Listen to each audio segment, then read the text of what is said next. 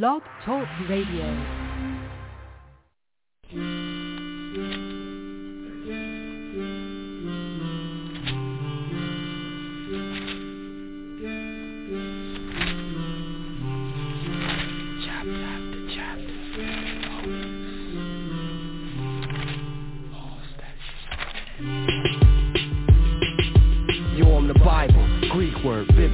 Many books taken through the ages, ageless, timeless, prophets, apostles, epistles, the gospel, the righteous, the hostile, the woeful, the wonderful. On the Sabbath days or on Sundays, it's easy to find me. It's most likely up in your churches where I might be. It's millions over this earth who would tell you that they like me, but realistically, half of them take what I say lightly. Yo, they just push me off the table like they don't need me. Look me in my face like they don't see me.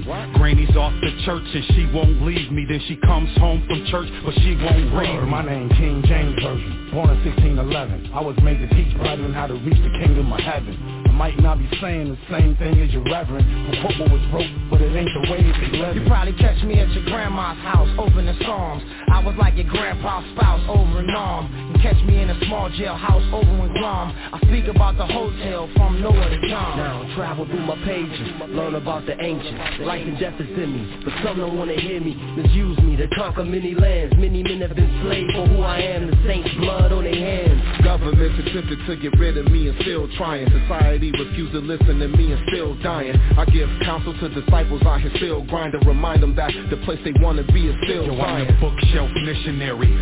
I could school the school books plus Dr. Seuss in the dictionary. What's written is power. I'm sitting in the parlor. I'm the only book closed, but I open at any hour. It's always a nappy head kid with a gold tooth, with his hand on my head saying he swear to tell the whole truth. Yo, dude, they got me on a show called Dusty. Living godly is a must, but don't nobody trust me. I teach about the old trails, mortars the bomb, 7 plagues, 7 seals, soldiers to swarm, rage in the field, soldiers, storms, the comings, the horns, you've been warned. A lot of preachers want me on their team just to make a profit, when all I want to do is give you words of the sacred prophets, so my creators can see believers making progress. I warn them of the dangers in loving material objects. Open me up, pray to the God of all men, the God of Jacob, Isaac, the God of Abraham. May open up his plan why he came as a man. Got 12 and spread his truth to every nation through the land. Yo, we kicked it, you was once sober, but you won't show my name, cause when your friends came, you keep turning my front over. What's this on my back? Use me as a cup coaster, come closer, let me do my job like I'm supposed to. Yo, bro, it's 66 books in me,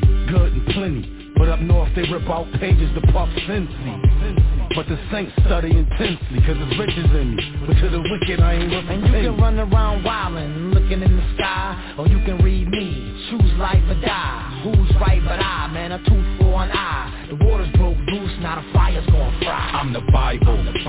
I hold the keys to survival. I'm here to strengthen God's saints and the waters vitals. I'm the Bible. I'm telling you, stop serving these idols. Ain't no other God, the Lord holding that title. I'm the Bible. Original holy scrolls, comfort lonely souls with the oracles of the moral codes. I'm the Bible. I'm trying to save many men, but any who pretend his kingdom, they won't be getting there. I'm the #1 selling book of all time. I done made billions, but if the people don't understand, I ain't happy. So come get with me, sit with me, and I'ma show you mysteries.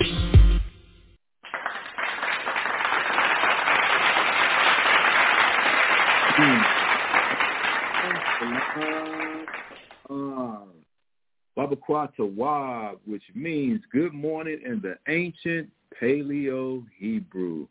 I'm your host, your brother, your friend, as always, Tazapah, and welcome to another episode of ISBHPK Presents Bible Talk, man.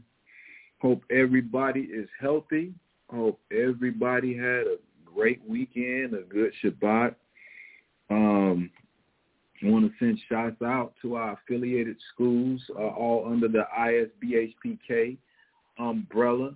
The brothers here in San Antonio, the brothers in H-Town, the brothers in Rochester, the brothers in VA, our brothers out in AVQ, the Kirk, our brothers in Cali, and shouts out to Cabo Cobb down in Guatemala, man. And shouts out, man, to the 12 tribes scattered worldwide, man. Our brothers and sisters all throughout the globe, struggling to maintain, man, and to uphold righteousness, man. because that's what it's ultimately all about, y'all. That's what it really pretty much comes down to. If you were to read the Bible, man, if I was to give my take on the Bible, if I could pinpoint any chapter that pretty much explains your walk in this thing we call the truth, it would be Romans chapter 7, man, which is one of my favorite chapters. But it pretty much details what this thing is all about, man. In that chapter, Paul talks about how he's at a consistent war between his spirit and his flesh, man. Because after you come into the knowledge of the truth and find out who you are, whom you are, that's what it's all about. It's now about you battling and going against yourself and making those necessary changes that you need to make in your life so you may be acceptable to the Most High. So you might be acceptable to Yahushua, man, because that's all Christ did. That's all Yahushua did was he denied his flesh. Even up to the time of his death, his crucifixion, he constantly fought his flesh. And that's why he had to come in the flesh, and yes, he did, countless scriptures prove this, to give us an example that we can overcome the flesh. Like he stated, the spirit is willing, but the flesh is weak. A lot of us, in the truth, man, we really don't seem to grasp the concept that we have to battle our flesh, man. And a part of battling your flesh is battling all the recorded memories from your flesh. And I'm talking about, if you grew up, hopefully you didn't, but if you grew up and you were a victim of molestation, that's recorded in your flesh.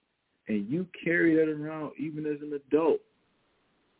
And it affects you on your day-to-day, whether you understand this consciously or subconsciously. Either way, man. I'm sorry. And let me apologize, too, man, before I finish my point. I'm sorry, y'all, for the late start. I usually start at 10, man, but, man, I was up too damn late last night. So I got a late start. I'm running about 30 minutes behind. People hit me up for the link. I'm sorry, y'all. Let me shoot y'all the link.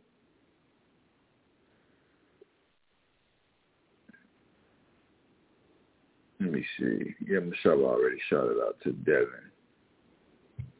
Shalom, cuz, if you on here. I hope your morning getting off to a good start, man. Michelle told me, too, man, that y'all really had a good class on Sunday. Good Hebrew class, man. I don't know if y'all been getting the group thread, man, but check Mashaba out on Sunday. He's doing the Paleo Hebrew classes from the ground up, man. So very solid foundation. If you're here in the San Antonio area, man, you'd like to check Mashaba out, man, go to the event center in Rolling Oaks. I believe Mashaba gets started at about 4 o'clock. So go to the event center, Rolling Oaks, man, and sit down live with the brother and eat, man. Eat. Them Hebrew classes, man, great classes. But anyway, back to my point, y'all. When I was saying that your flesh records things, let me get my time on track, man. It's 10:39. All right, cool. Yeah, your flesh records things. And I was giving the example of molestation and how it plays a critical role in your relationships and your dealings as far as intimacy goes, subconsciously or consciously, whether you understand or not, it does.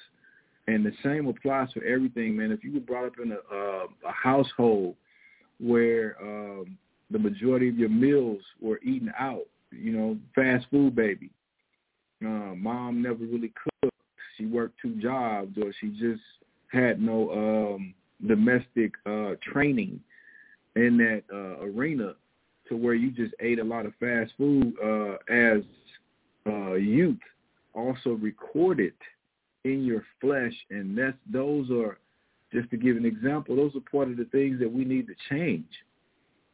Going back to Romans chapter 7, this is what Paul's talking about. But a lot of us think that the way we grew up is nothing's wrong with it. You know, we think that the way we came up, we should pattern, or that's the blueprint for us to raise our children. And it's not, y'all. It's not. Look at the damage that is done to you. You know, and a lot of us, we're so prideful, and we hold our parents and whoever raised us in such high regards that we think that we would be doing them a disservice or dishonoring them by not keeping their erroneous blueprint or legacy going by raising our children the same way they raised us, man. And that is not the case. It ain't, man. That's a sickness. It's an illness if you're thinking like that. How could you possibly uphold that upbringing when nothing was biblical about it? They didn't teach you no parts of the Bible. They didn't teach you no parts of the practicality of the Bible. But you want to hold on to that and then infuse that into your children, instill that into your children. And then they grow up with the same shortcomings that you got. What sense does that make, y'all? None. And then we always say this loosely as parents, well, I want my child to be better than me. Well, some of us say this anyway. Some of us still walk around with this ideology. I want my child to be just like I was, just like me. So you want your child to have all the hiccups and shortcomings that you had? Why would you want that? Why would you want your child to go through the same mess that you went through, the same hard lessons that you had to learn? That don't even make sense. Come on, man. And I'm talking to us Israelites that are trying to live vicariously through our children. Why? You already had your damn life. If you want to live vicariously through your child, then show them the mistakes that you made and show them how not to make those exact same mistakes. How about that? How about we try that? Once again, y'all, and I'm getting on this soapbox just to say that after you learn that, you know, the Israelites are black, the Israelites are in the Western Hemisphere, those of Negroid, Indian, so-called Latino descent, after you learn that, it's time for you to look at you in the mirror. That's what the Bible is about. That's what studying is about. It's time for you to look in the mirror now and start slicing and dicing yourself up with these scriptures so you can become a better person, a better mother, a better father, a better sister, a better brother, a better son, a better daughter. This is what this is all about, y'all. I know y'all see the brothers street teaching and online teaching and talking about Esau this, Esau that, myself included, Whitey this, Whitey that. But that ain't what it's all about, y'all. Honestly, it ain't. And the reason brothers pull those scriptures, the reason I pull those scriptures and get on those topics is so that we could understand who, in fact, our enemy is. But let's not forget, and I do this from my perspective also, Esau was a twin. All right? Don't forget that, y'all. Meaning what? He was the counterpart of us. He was the opposite of us. But we have those tendencies that he has. Yeah, we righteous when we follow the law and statutes of the Most High. But when we're left to ourselves, when we're left to be the beast that we are, we act like Esau. Hell, we're worse than him. Worse than him. You don't believe me, man? Just look around. We do stuff among our nation, among our people that he don't. These are facts. Anyway, man, I'm saying all this to say that this is really what it's about, brothers and sisters. It ain't just about the knowledge. It ain't just about Esau the devil. It's about you changing you. The stuff that you know you need to change, man. with that understanding, let's get Matthew chapter 6, verse 9. After this manner, therefore, pray ye, Our Father, which art in heaven, hallowed be thy name. Thy kingdom come, thy will be done in earth as it is in heaven. Give us this day our daily bread, and forgive us of our debts as we forgive our debtors. And lead us not into temptation, but deliver us from evil. For thine is the kingdom and the power and the glory forever. Amen. So be it, man. This is the prayer we need to be sending up on the daily so we can get the hell on this damn demonic place. Let's get Psalms chapter 118, verse 24.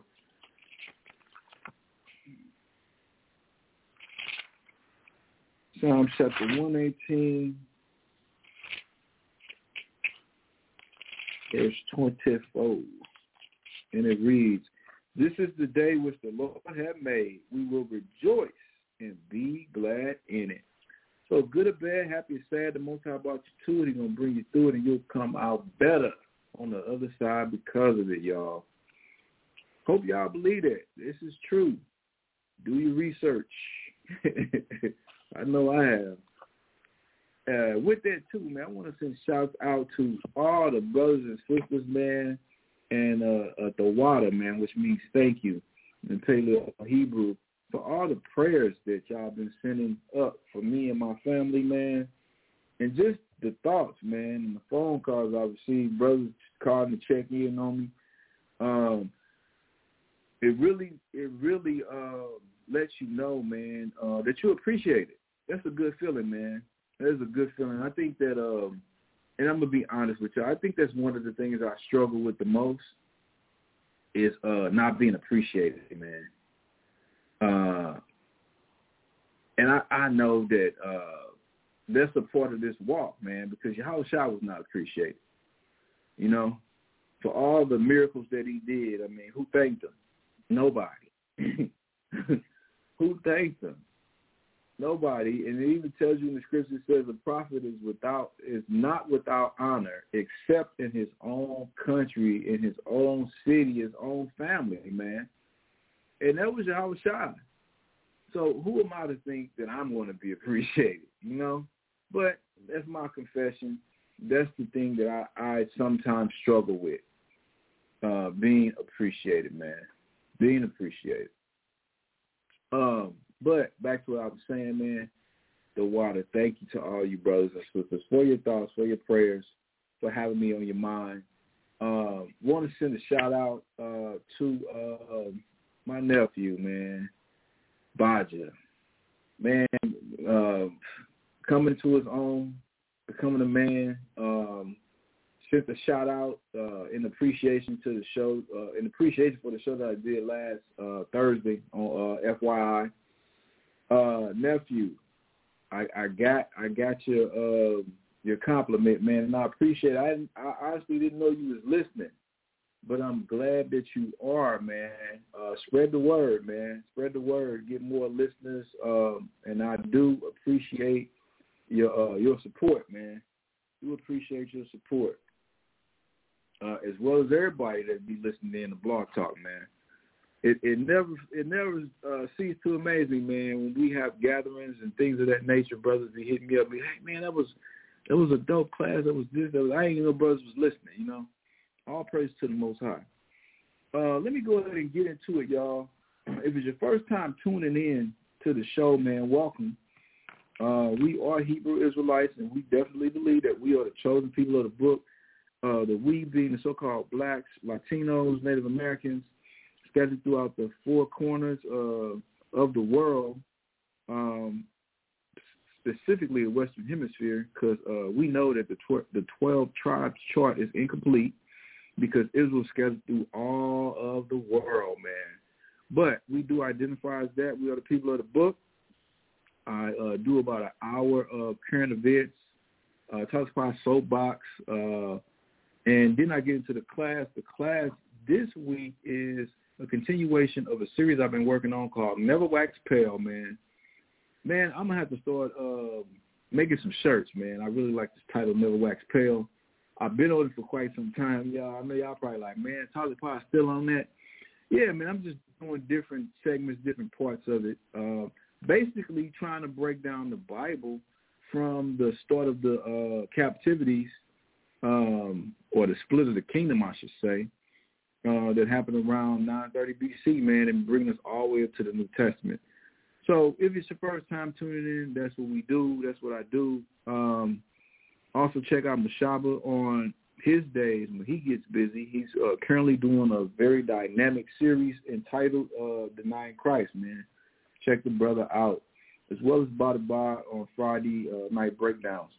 So let me get into it, y'all. This is from NPR, and the headline reads, let me pull it up real quick.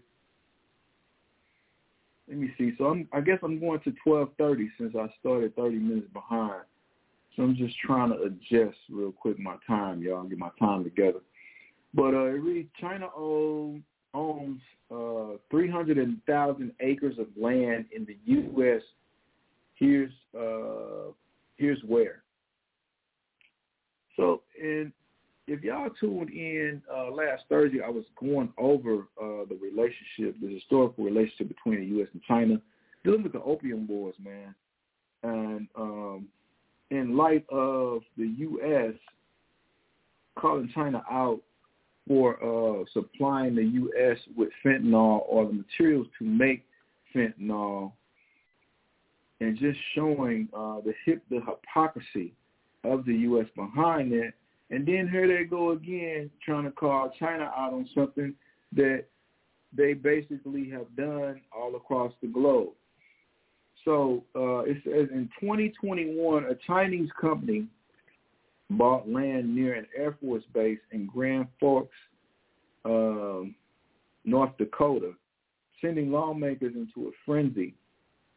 Lawmakers fear that China, which many policymakers view as a strategic adversary, even though it's the country's top trading partner outside North America, could gain control over the U.S. food and energy supply, as well as hold on markets and critical infrastructure.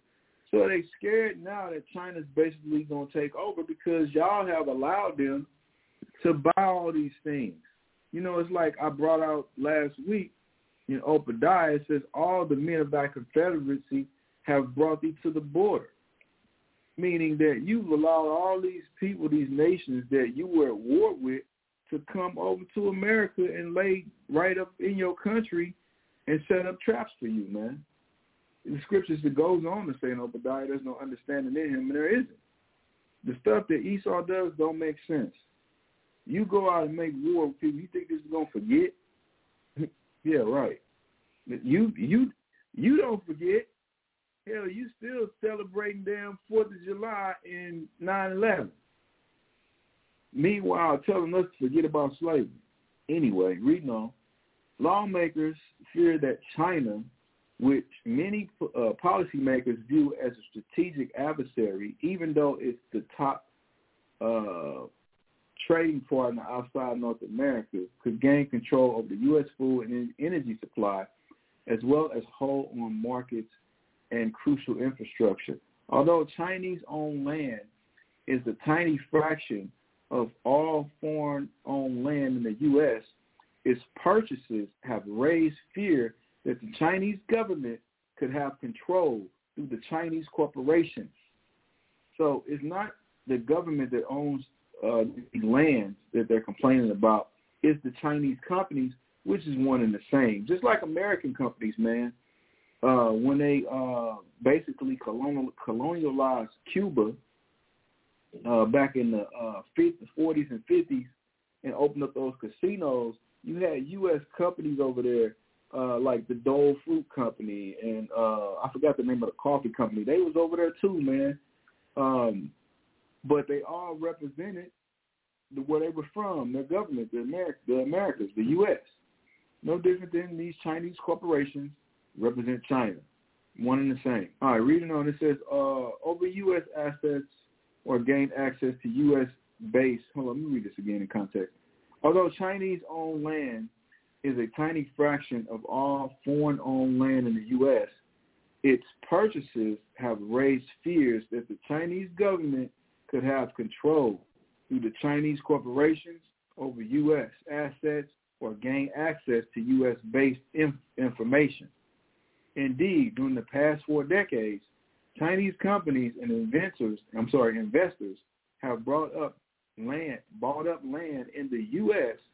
as well as purchased major food companies like Smithfield Foods, the United States' largest pork processor. Corporations own the majority of the land. Now legislation in Congress will restrict Chinese ownership of U.S. land.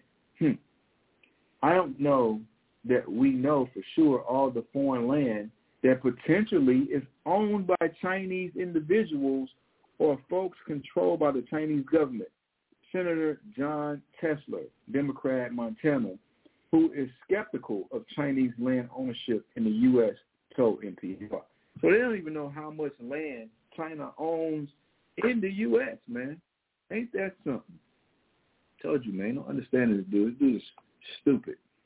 All right, let's get Obadiah chapter 1.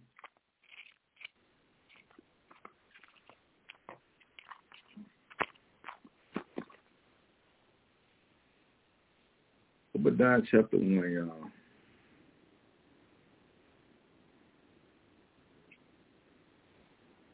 It's only one chapter anyway.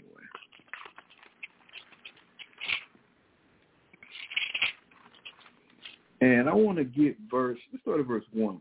It says, the vision of Obadiah. Thus said the Lord God concerning Edom. All right, talking about the so-called white man. We have heard a rumor from the Lord, and an ambassador is sent among the heathen. Arise, ye, and let us rise up against her in battle. So this ambassador is sent among the heathen. And what is he talking about doing? Rising up against Esau in battle, going to war with the so-called white man. And the heathen is talking about the other nations. So the other nations are all going to conspire against Esau, the so-called white man, and they're going to go to war. The Bible's telling us this.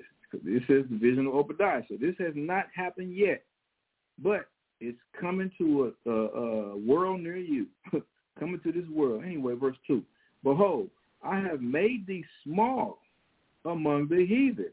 Now, this is what Obadiah is prophesying. He said, Esau, the so-called white man, has been made small among the heathen. Listen to this. Thou art greatly despised. That's the part I wanted to get to.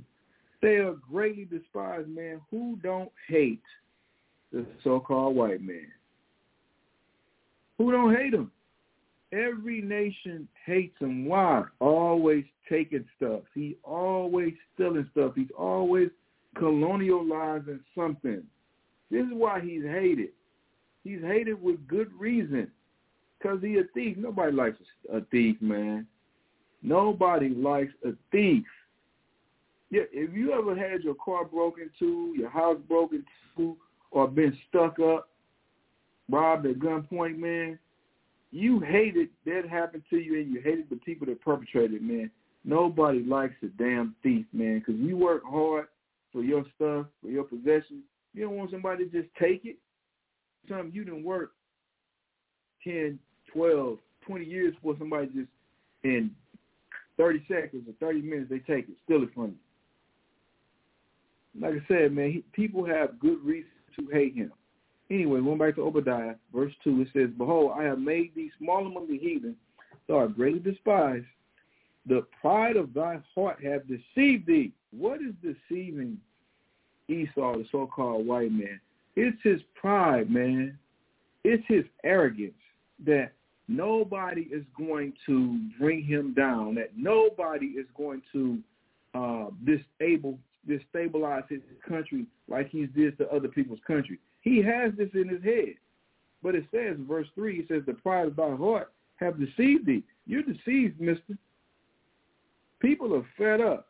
And guess what? People are not peasants anymore. These nations that you've overthrown and colonialized and doped out for centuries, they didn't woke up. They done got smart to your tactics. In fact, they done took pages out of your book. They using your own blueprint against you. And read again, verse 3. The pride of thy heart hath deceived thee, thou that dwelleth in the clefts of the rocks. I love the Bible, man, because it gives us context clues to let you know who the hell they talking about. Who dwells in rocks, also known as caves? Who are the cave dwellers? Who is the Neanderthals? It's funny, Labia. She always watching nigga stuff on TV. That's why I call it, man. So she watching the BET Awards last night, and they did a tribute to Busta Rhymes. And I'm from that era, man, so I was compelled to sit down and check him out. Anyway, he gave me a little speech, man, and I was surprised to hear him say this. And it was crazy because the crowd got quiet as hell. He was talking about us doing stuff for us and how we're the people that everybody's trying to be like, basically. But then he said, "You've never seen a black caveman." Man, I was like, whoa, okay, Buster. He said, "You never seen a black caveman." He's right, because we weren't those people. We're reading about those people right here. They're the Neanderthals. They were the cavemen. Let's read this again, verse 3. The pride of thy heart hath deceived thee, thou that dwellest in the clefts of the rocks. This is why they call themselves Caucasians, which means cave dwellers. They're also known as troglodytes, which also means cave dwellers. These are them. This is who it's talking about. Like I said, the Bible dropped these context clues people read right over. It says, whose habitation is high. This is why they live in skyscrapers and high buildings. This is why they always want to be up high. It says that saith in his heart, who shall bring me down to the ground? And this is America's thought process. They think nobody's going to bring them down. Well, China is giving you a run for your money, partner. It says, verse 4, though thou exalt thyself as the eagle, and if people don't see this, man, you can't make them see it. Like, they act like the Bible is just going to come out and tell you who the characters are present day. The Bible does not work like that, because the names of people have been changed. Esau did this. You know, when you can control the world, and you can control history, and you can control the names that people go by. People think they're just going to pick up the Bible and be like, oh, yep, there's a white man. This is what it says right here. It says America. America's it right there. No, idiots. The Bible does not work like that. It gives you very distinct context clues that you might be able to piece it together and find out who is who in the Bible. And that's why it says, verse 4, though thou exalt thyself as the eagle. So you look at the so-called white man, whether he was the French, the British, whether he was the Greeks, the Romans, the Spanish, the French, the British, they all exalted themselves and used what as their emblems? The bald eagle. The eagle. America chose to use the bald eagle, but it's the same. They're one and the same. Though thou exalt thyself as the eagle, and though thou set thy nest among the stars, this will I bring thee down, said the Lord. So the setting of the nest of the stars, man, this is talking about all Esau's satellites that he's placed into space. Because remember, and I don't get it right now, but in Isaiah, I think it's the 14th chapter, where it says, I will sit above the stars of heaven, I will be like the Most High. That was talking about him, y'all. And that was talking about him sitting his stars, which is his satellites, in the heavens, so he could see what everybody is doing. Big Brother is watching, the eagle in the sky, right? Because the eagle's known for what? It's vision. I hope everybody can see this. We won't be just making stuff up, man, when we be breaking down who Esau is. These are all factual things, all factual clues. You can connect the dots to find out who Esau is. Anyway, let me move on to the next article. What I do with it? Here it is. Bam. Trip off of this one, y'all. I don't know why I opened it up twice. Kobach says trans Kansas IDs will be changed back to their sex assigned at birth. So this Kobach dude, I believe, is some type of politician. But he said in his state, he changing them letter people's credentials back to their originals. All right. He says the Kansas Attorney General, he's Attorney General, downplayed expected changes to transgender residents' use of bathrooms and other facilities. Transgender Kansas, who legally changed the gender on their driver's license. Oh, let me read it again, y'all. Transgender Kansans who legally changed the gender of their driving license or birth certificate will soon see them changed back by the state, Attorney General Chris Kobach said. He's Attorney General. Kobach said Monday that an expansive new Kansas law defining male and female according to a person's biological characteristics requires state agencies to maintain records in line with a person's sex assigned at birth. Man, let's get Esau a round of applause right here.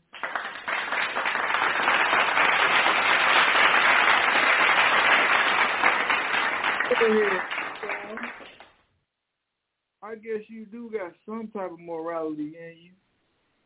Anyway, reading on, it says trans Kansas will still be able to vote and drive using their current IDs, but future IDs will show their gender at birth. Birth certificates don't have to be given back to the state, but the Kansas Department of Health and Environment will change its records. Those changes will then be reflected on any subsequent birth certificates issued. So they making them go back to what they are, man. Like I said, round of applause for Esau, man. Let's get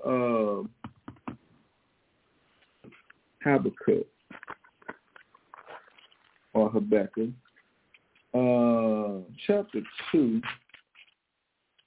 and let me start at verse 10. And it reads, "Thou hast consulted shame to thy house by cutting off many people." So once again, talking about Esau and the shame that he's consulted to his nation by cutting off other nations, colonialism and big government, corporate corruption, the whole nine. It says, "And has sinned against thy soul." This is the part I want to get to. "For the stone shall cry out of the wall, and the beam out of the timber shall answer it." So this is basically talking about Esau's nation, his people, his infrastructure, and that's why it's using a building, and this is metaphorically, y'all.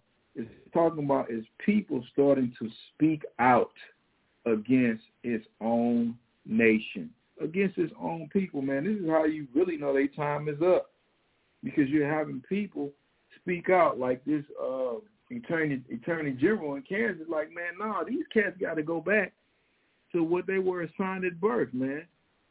Because when you came out and they saw your genitalia, hey, this is a male child, boom, on your birth certificate. This is a female child, boom, on your birth certificate. He's saying they got to go back to that. Rightly so, man. So I can respect that. All right, let's move on. Let's get the next one. Let's close that up. Let's get this one. All right, the next one. Listen to this, y'all. The Supreme Court won't let a North Carolina charter school force girls to wear skirts to school. Y'all hear this, right? Read it again, and this is from AP, Washington News. The Supreme Court won't let a North Carolina charter school force girls to wear skirts to school. So, this charter school, excuse me, y'all, This charter school was trying to make it mandatory for all this girl students to wear skirts to school. But the Supreme Court told them they couldn't do it. This is straight demonic. This is straight anti the Most High. This is straight anti-Christ. Because we know what the Bible says. We're going to get it here in a minute. I'm going to read a little bit more of this article, y'all.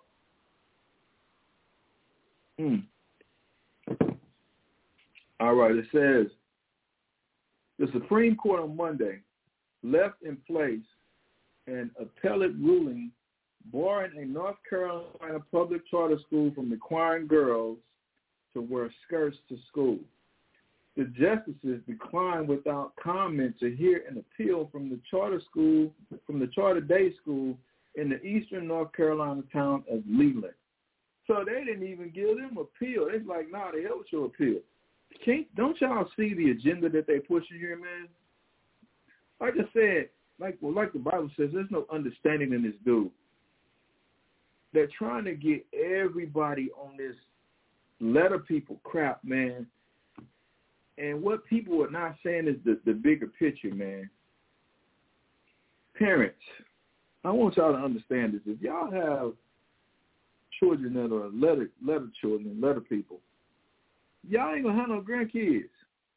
You're not going to have no grandkids, man. For as much as you might want grandkids, you ain't going to have none. A lot of people's lineage is going to be cut off behind this damn letter people agenda. I don't know if people really understand this. And then they try to be so slick and think they're going to outwit the Most High. They say, okay, well, I can go give me a test tube baby then. That's popular right now. A lot of these damn test tube babies running around. And I honestly feel sorry for the kids because they don't know who the hell their daddy is.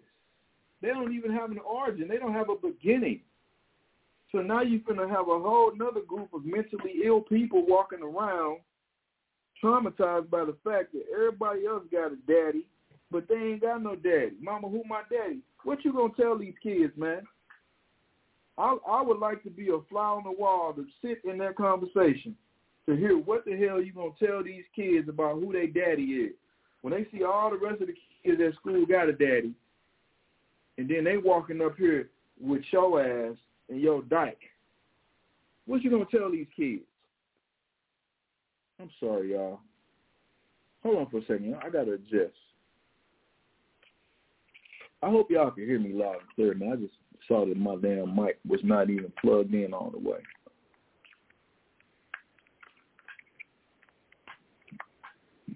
Yeah, but like I said, man, what you going to tell these kids? And you know what's going to happen? You know how they always do. They'll start their own little community of test tube babies.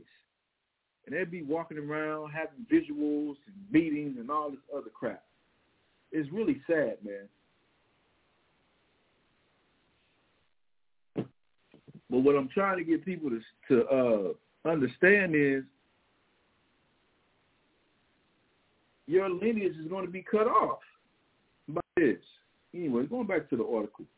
The Supreme Court on Monday left in place an appellate ruling barring a North Carolina public charter school from requiring girls to wear skirts to school. The justices declined without comment to hear an appeal from the charter day school in the eastern North Carolina town of Leland. The water lobby, y'all. A federal appeals court had ruled that the school's dress code violated students' constitutional rights. School founder Barker Mitchell had said the dress code was intended to promote chivalry by the male students and respect for the female students, according to court documents. Ain't that something, man?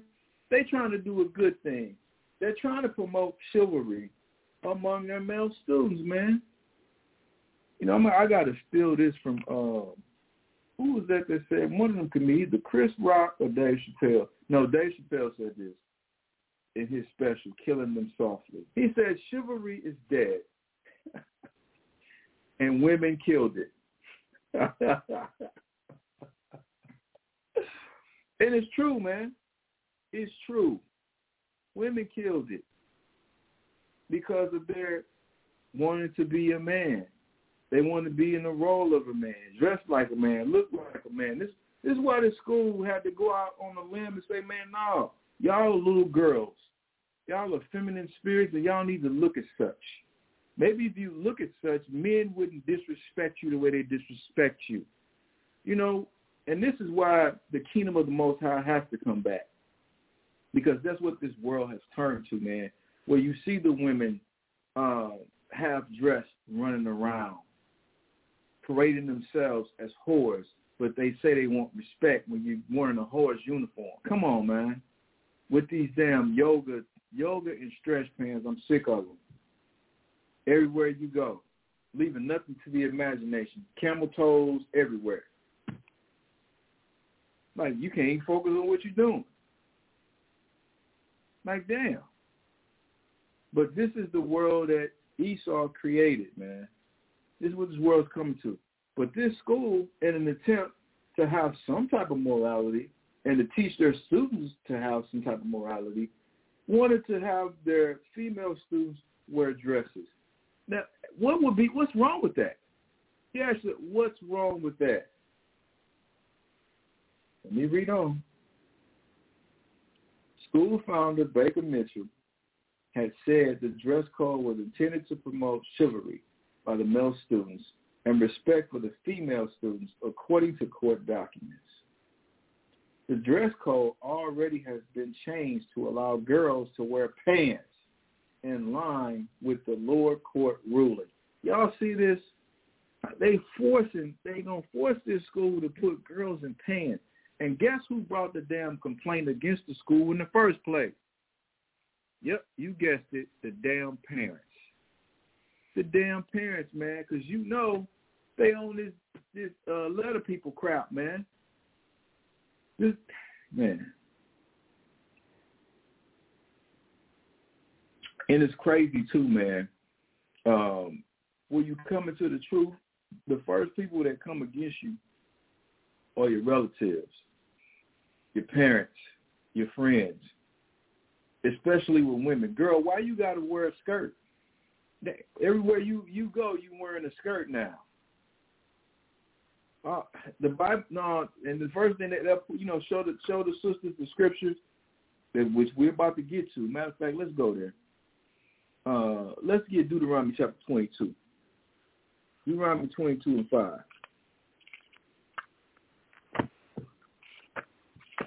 Deuteronomy chapter 22, verse 5. The woman shall not wear that which pertaineth unto a man. So what belongs to a man that a woman shouldn't wear? Pants, y'all. Pants. You know, and I've said this before, and I know my granny probably did, but I didn't see her a lot in pants. Devin, because if you are here, I don't remember seeing great auntie Irma Lee wearing pants either. At least not on a regular basis. I don't remember seeing a lot of that. When you go back and you look at the 1920s or the 18th century, and you will see women wearing dresses, man. Dresses, but over time they got corrupted. Then you start seeing women pop up in pants towards the end of the 1950s, going into the 60s. Women started wearing pants, and then you know what started to happen? You start having women wanted the same jobs as men. Women wanted to get paid like a man. Women wanted to wear the pants in the family. You know, that's a real saying, y'all. That, man, I wear the pants in the family. What does that mean? And we use it so loosely, man. We use those idioms so loosely, but they really have meaning. If you say you wear the pants in the family, you're saying that you're the authority, that you make the decisions. You see why the Most High said a woman shouldn't wear which pertaining to a man? It wasn't just the cosmetics of it. It's more on a spiritual level, because if she started wearing things that belong to a man, then she's going to start to think she's a man. Why the hell you think you get these letter people dressing up in these clothing of the opposite sex? They're trying to become something that they want to be. And the quickest way to do that is to put on the costume of something that you want to be. It's no different than when you was a child and you wanted to be a Superman or Spider-Man character, whatever. You made you some type of damn costume from the stuff you had at the house, whether it be your pajamas, a jacket you had somewhere. You wrapped it around you as a cape. You probably cut a couple holes in your socks as a mask or something like that. You put on the outfit because you had to get into character, the things that you wanted to be. It's no different with dress code, man. This is why the Most High said this. It's the whole spirit behind it.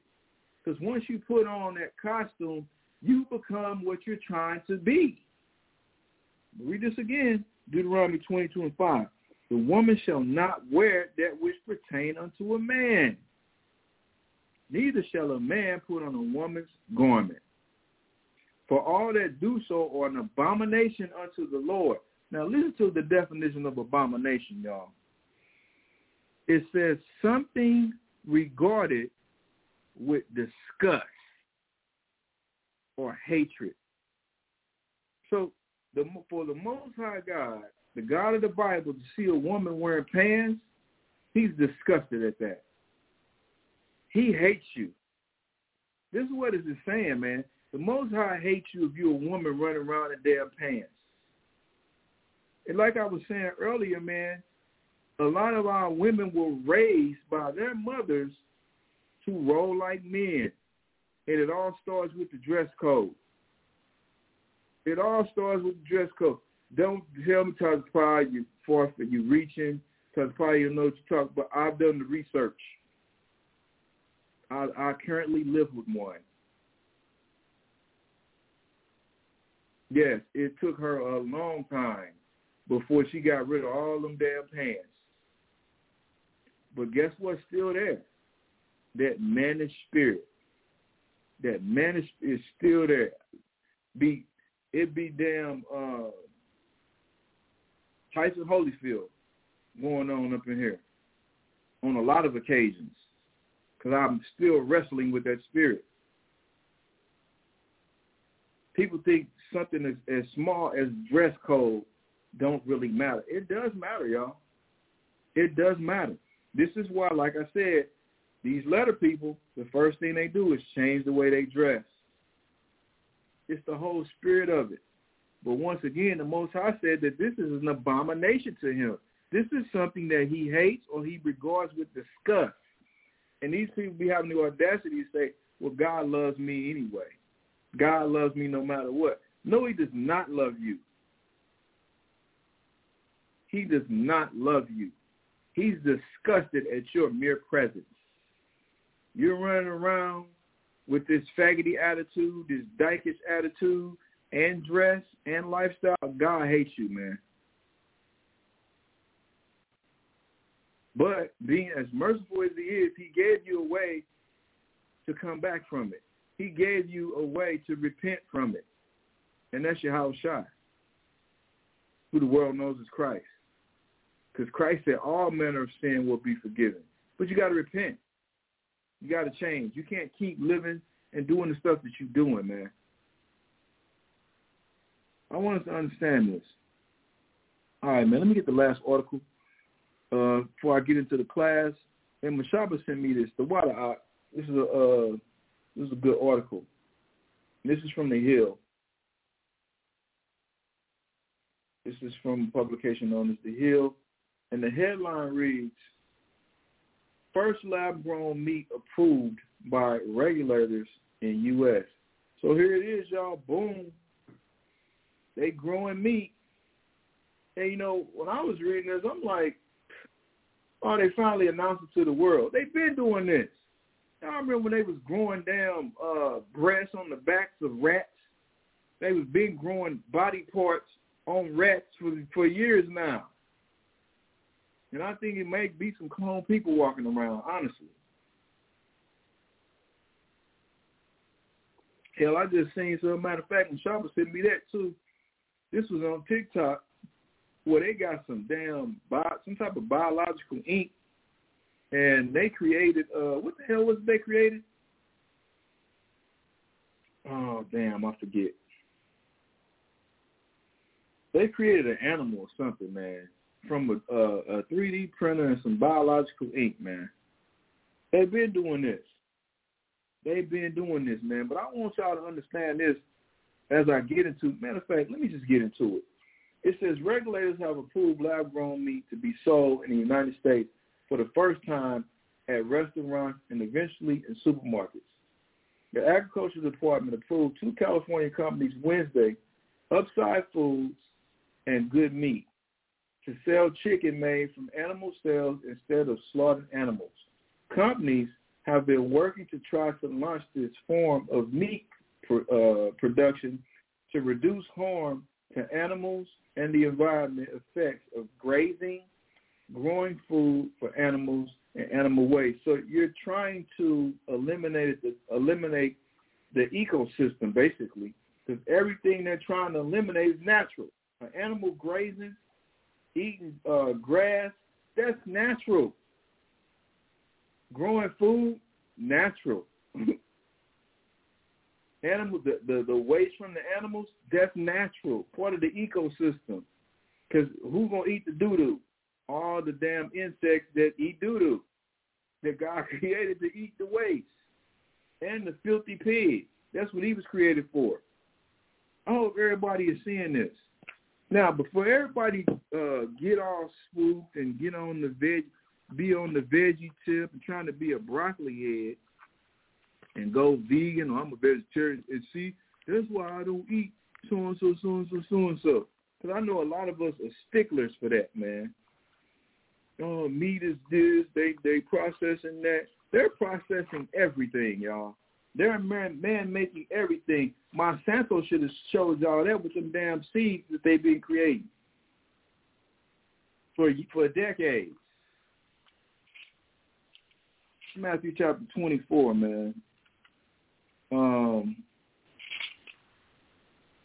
Verse 22. And except those days should be shortened. What days? The last days. Because when you read Matthew 24, let me jump up a little bit.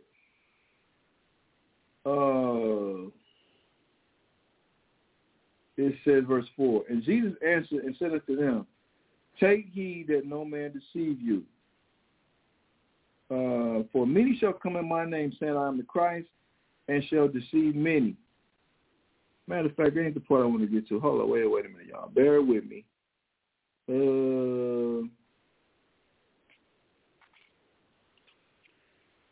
It says, here it is, verse 3.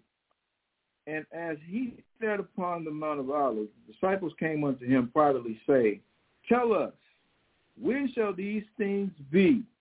And what shall be the sign of thy coming and of the end of the world? So the disciples wanted to know when was going to be the end of the world, man. And Christ breaks down in this chapter and gives them signs to look for to let them know that the end of the world was coming and that he was on his way back, the second return of Christ. Right?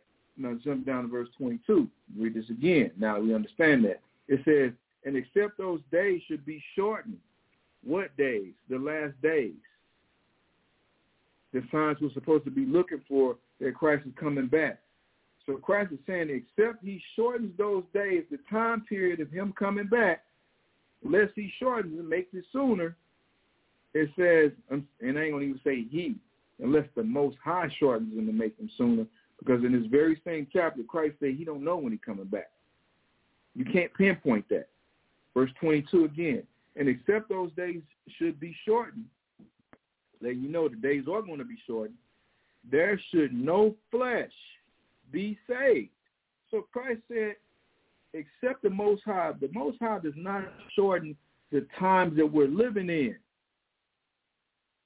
Ain't nobody going to survive, man. Nobody's going to live. I hope y'all understand what the meaning of this, the weight behind what Christ is saying.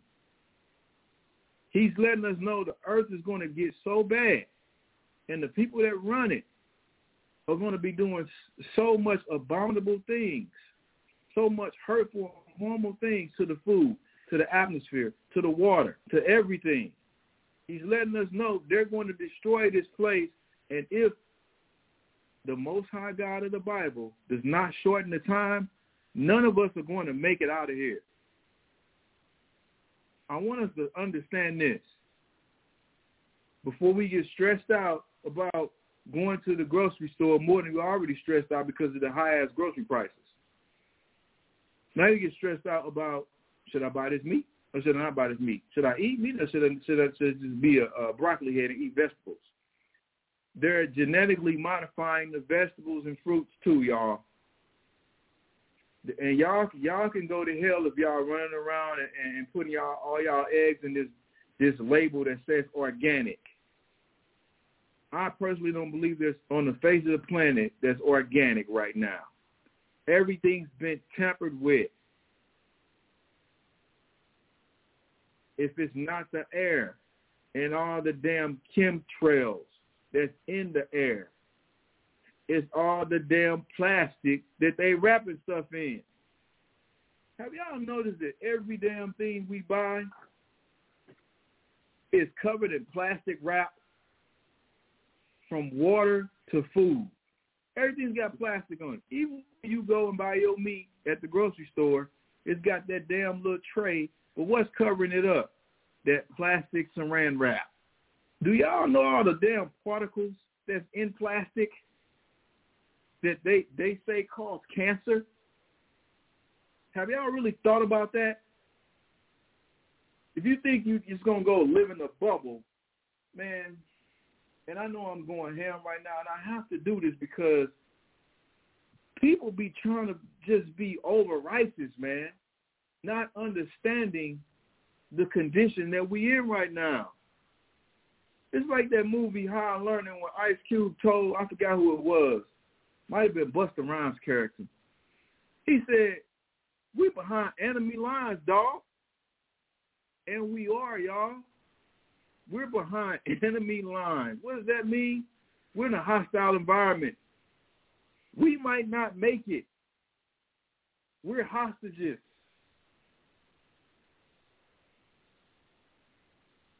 Now, I'm not saying you should just go buck wild either and just put whatever in your mouth. Do your research. Oh, he said it's an Omar Epps. The water. Do your research on stuff, man, and then you make an intelligent decision on what you're going to put in your body, man.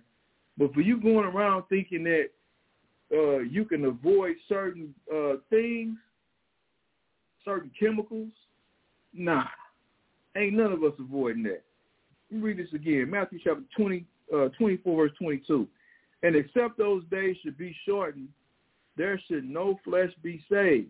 But for the elect's sake, those days shall be shortened.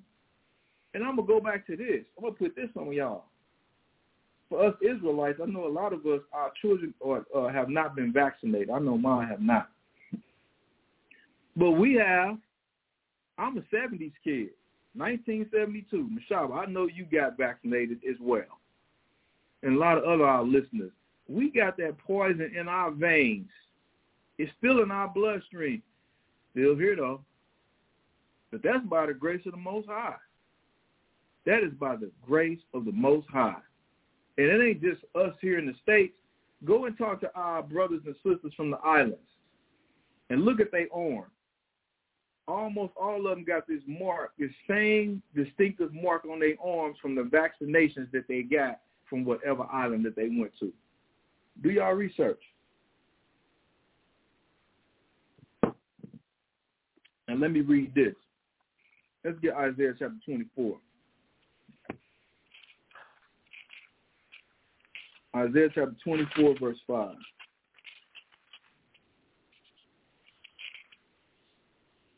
And it reads, the earth also is defiled under the inhabitants thereof. What does this mean? The earth is defiled. To be defiled means to be polluted. Let you know the whole earth is polluted under the inhabitants, meaning what? The people that live here, the people that control the earth. Job 9:24, the earth is given to the hand of the wicked. These people that are in charge, they have defiled the earth. Reading on. Because they have transgressed the laws. It even goes as far as to tell us how the earth got defiled. What laws did they transgress? Well, you're supposed to form produce, vegetation, form that land for 6 years and let it rest on the 7th year so it can replenish.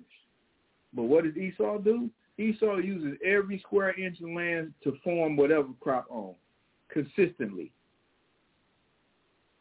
And you know why they doing this also, y'all? Why they have to create these meats and why they got to put everything in plastic and give people cancer? It's a form of population control. It's too many people on the earth, y'all. I don't know if y'all know that. I should have brought the damn number up. Mashaba, if you could bring that number up for me, how many people on the earth, I would greatly appreciate it, because I'm going to get to that population control in a second. But let me read this again. Isaiah 24, verse 5. The earth also is defiled under the inhabitants thereof, because they have transgressed the laws. And there's many laws to agriculture. There's many laws to dealing with animals, all contained in the Bible. Esau's broke, the so-called white man's broke every last one of them. And this is why the earth is in the state that it is now. It's defiled. It says change the ordinances. The word ordinances means order. They changed the natural order of things. This is why the earth is in such a condition that it is in now. And now they're trying to be like I always say this. They're trying to do what they always do, even in movies. They want to be the villain and the hero all in the same narrative. Y'all destroyed the earth. Now y'all trying to come back and say, oh, no, we going to save the earth. So now everybody talking about damn electric vehicles now. And now there's a race to get to own lithium mines. What's the damn effects of lithium? I'm sure it's some type of damn effect that lithium is going to have on the environment. What's going to be the carbon footprint of that? The water, Mashaba, it's currently, y'all, it is 7.888 billion people on the face of the planet as of 2021. That's a lot of damn people. So this is why they have to give you cancer and all these other ailments that you have by way of what? Food, by way of liquids in the form of water, whether it be the spring water, the tap water, the drinks, the water drinks that they got, the flavored water at the store, or whatever beverage you might be drinking, man. Look at the ingredients of it. All of it is designed to kill you or give you some damn form of cancer. All right, reading on in Isaiah chapter 24, verse 5. The earth also is defiled under the inhabitants thereof, because they have transgressed the laws, changed the ordinances, broken the everlasting covenant. Therefore, has the curse devoured the earth. The earth is cursed right now. It says, and they that dwell therein are desolate, without hope, lonely. It says, therefore the inhabitants of the earth are burned, and few men left. Remember that population control I was talking about? It's going to be few men left, y'all. But the Most High is down with this, though. I'm going to prove it to y'all. But let me get this one first. No, I ain't got time. Let me jump straight to the point. Let's get Matthew chapter 25.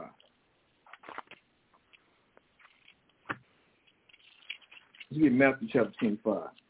I got to show that the Most High is definitely down with population control.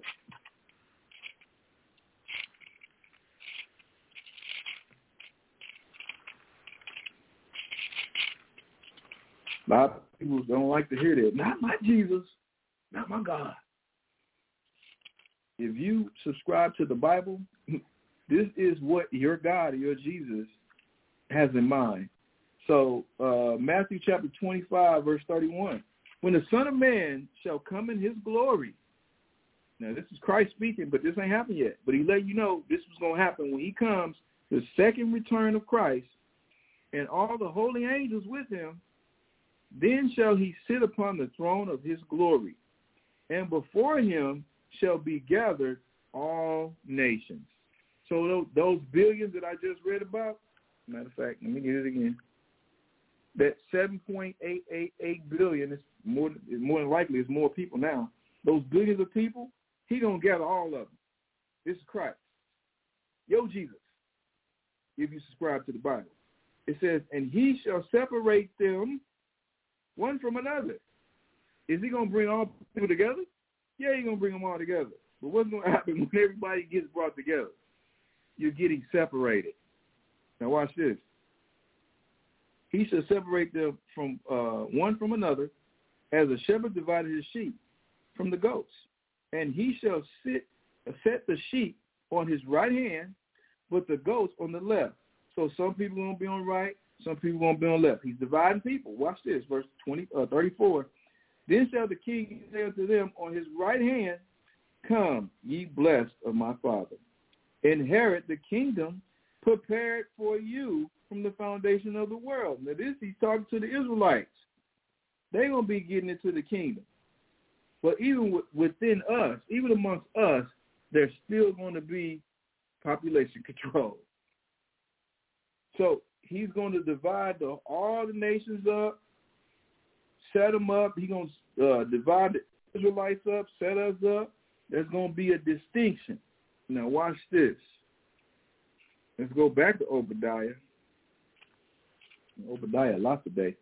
Obadiah chapter 1, verse 9. It says, and thy mighty men of Teman shall be dismayed. Now listen, it says shall. This ain't happened yet. To the end that every one of the mount of Esau may be cut off by slaughter. So it's letting you know that these people known as Edom, we know them as so-called white men, it says they're going to be cut off. This is what? Population control. I hope y'all seeing this. Let me get Amos 9 and 12. It says that, matter of fact, let me start at verse 11. In that day will I raise up the tabernacle. So this ain't happened yet, future prophecy. I'll raise up the tabernacle of David that is falling. It's talking about us being raised back up. It says, and close up the breaches thereof, and I will raise up his ruins, and will build it as in the days of old.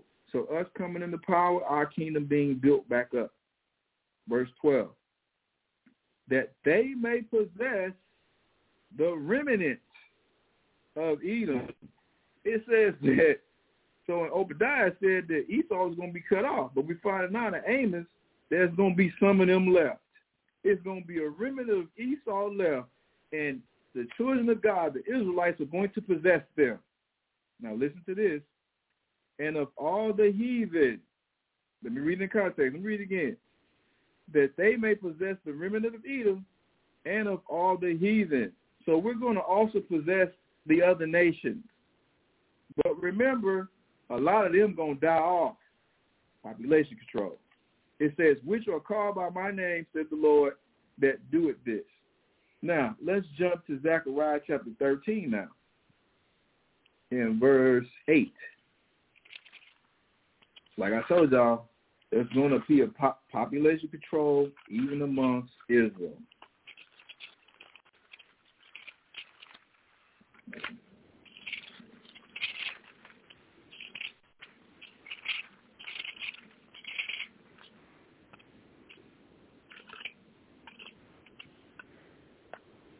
Bear with me, y'all.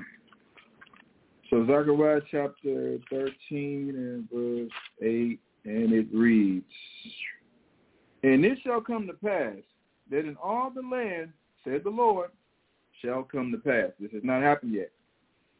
2 parts therein shall be cut off and die, but the third shall be left therein. There's going to be 1/3 of Israel left, but 2/3 got to die. Once again, population control. How you know it's talking about the Israelites? I'm going to read on. And I will bring the third part through the fire, and will refine them as silver is refined, and will try them as gold is tried.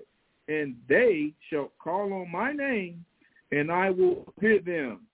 I will say, it is my people. And they shall say, the Lord is my God. Talking about the Israelites and population control when Christ come back, man. So the whole world is going to experience this population control. The Most High is definitely down with population control. I hope y'all see this, man. All right, y'all. So that's the news. That's the current events. I'm going to move on and jump into my class, y'all, titled Never Wax Pale, The Birth of Christ and Its Significance. Other side of this brief intermission, y'all.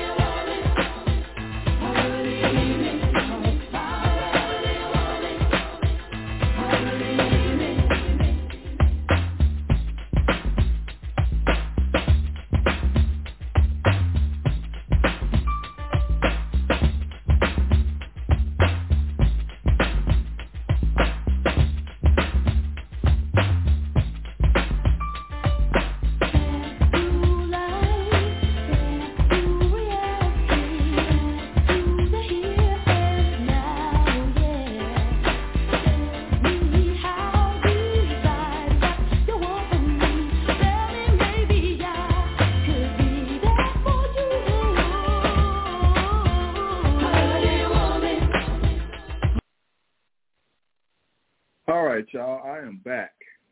Let's get into the class, y'all, titled Never Wax Pale, The Birth of Christ and Its Significance, Part 3. So last week, I was going over how Christ was coming back to save his people and pull countless scriptures to show this, so we're not confused by the time we get to the New Testament who he's coming to save. We went over the taxation that was going on during the time of Christ under Caesar Augustus, and proving that those events actually happened, because you got a lot of people say that they didn't happen because they're trying to make the Bible not the history book that it is. So we went over that, and I went over countless scriptures proving that Christ was coming back to save his people out of captivities, out of the Roman captivity, because the Israelites have been in many different captivities. And that's what this whole plethora of classes I've been doing is dealing with, like I said earlier in the broadcast, dealing with the split of the kingdom, which happened in around 930 BC. You had Israel divided up into the northern kingdom and the southern kingdom. The northern kingdom going to captivity under the Assyrians, and then they were carried off into different nations and replaced by foreign nationalists. And we know that a lot of those brothers and sisters migrated over here to the Americas. We did several classes proving this, biblical proofs, historical proofs, and then working our way on up to the southern kingdom that actually went through 4 different captivities, that being the Babylonian captivity, Persian Mede captivity, the Greek captivity, and now we're all the way up dealing with the Roman captivity and the significance of Christ being born to save us out of that captivity, like the Most has always done. He's always sent the Savior.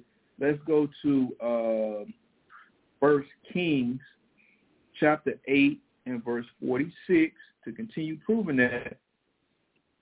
It says, if they sin against thee, for there is no man that sinneth not, and thou be angry with them, and the day is talking about us, the Israelites. So it says, if we sin against the Heavenly Father, he says, for there is no man that sinneth not, and thou be angry with them. And he's definitely angry with us. While we've been in captivity, while we in this captivity, he says, and deliver them to the enemy. So who always would put us in the enemy's hands? The Most High would, for us being disobedient. It says, so that they carried them away captives into the land of the enemy, far or near. Yet, if in our captivities, y'all, we're always in different lands. The Most High he would send an occupation, he would send a foreign force to occupy our land, then eventually he would take us out of the land. That's why it says far or near. Verse 47. Yet, if they bethink themselves in the land, whether they were carried captives, and repent. So if we say, oh, man, we've been tripping, we got to turn back to the Most High, repent means to change. It says, and make supplications unto thee in the land of them that carried them captives, saying, so in the land of our captivities, we have sinned and have done perversely. We have committed wickedness. And so return unto thee with all their heart, all our mind, and with all their soul in the land of their enemies, which led them away captive, and pray unto thee toward their land, which is Israel, which thou gavest unto their fathers, the city, Jerusalem, which thou hast chosen, and the house, the temple of Solomon, which I have built for thy name. Verse 49, watch this. Then hear thou their prayer and their supplication in heaven, thy dwelling place, and maintain their cause.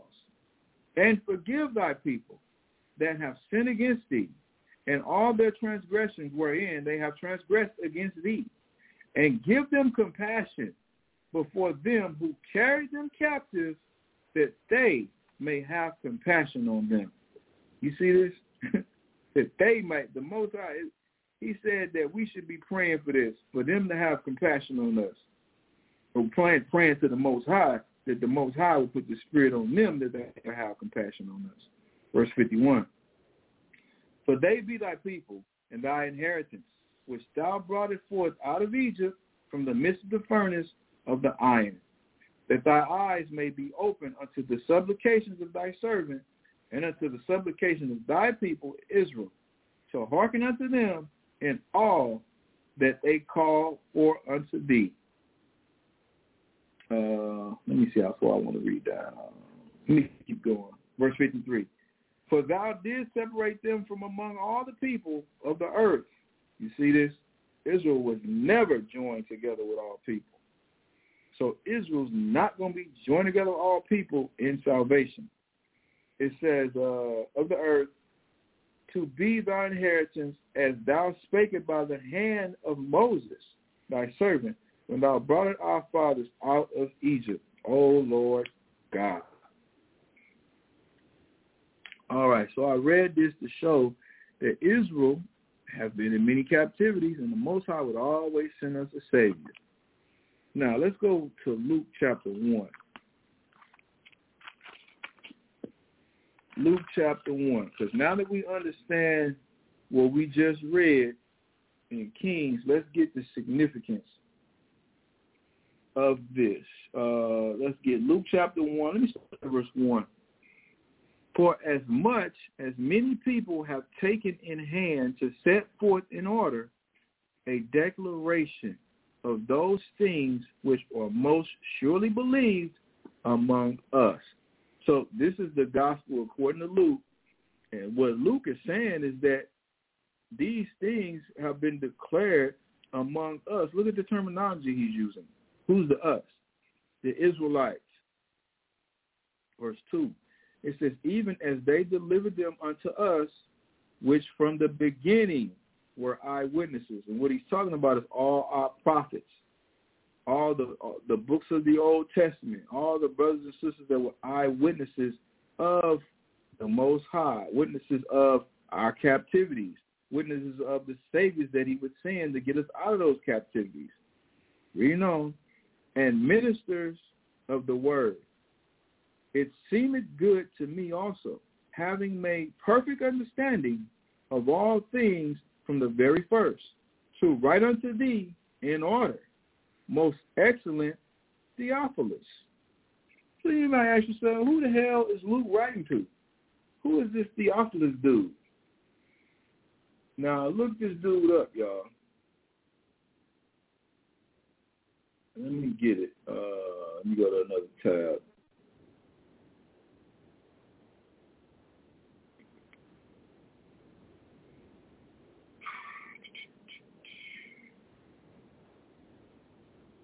Here we go.